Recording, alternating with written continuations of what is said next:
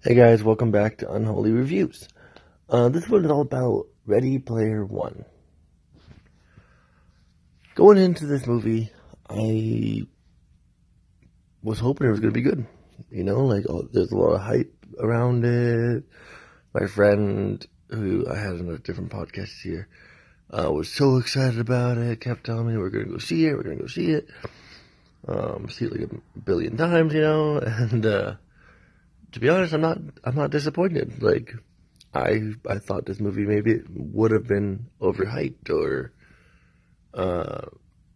over nostalgic or just didn't have its own story. I thought for some reason that they were just using nostalgia act as their only way of making people like the movie. But no, they didn't.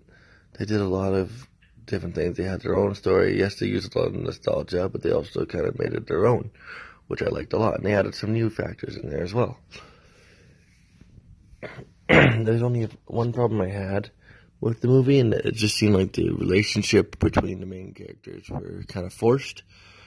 But that's bound to happen with a movie like this. Other than that, I really thought this was a really well done movie. I definitely think it was a good time to wait to do this movie. I know the book didn't even come out that long ago, but it was definitely a good idea that it came out around this time with the technology we have today. I don't think it would have been a good 80s, 90s movie, because it just wouldn't have been able to do it right, in my opinion.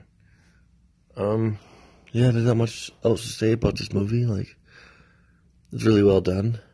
I do recommend it. If you are looking for something to see, go see that.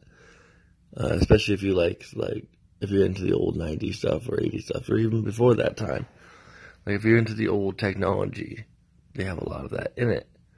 But as well as if you're into some new pop culture, they have some little cameos from those as well. Spoiler alert, Tracer's in it, from Overwatch, and they got the Mortal Kombat references, which is still going on today for some reason. So yeah, that's my little tiny review on Ready Player One. Hope you guys enjoyed it. I may come back for part 2 because I plan to watch the movie again, and I might do a second review on it. But for now, this is all I got. Thank you guys. Bye.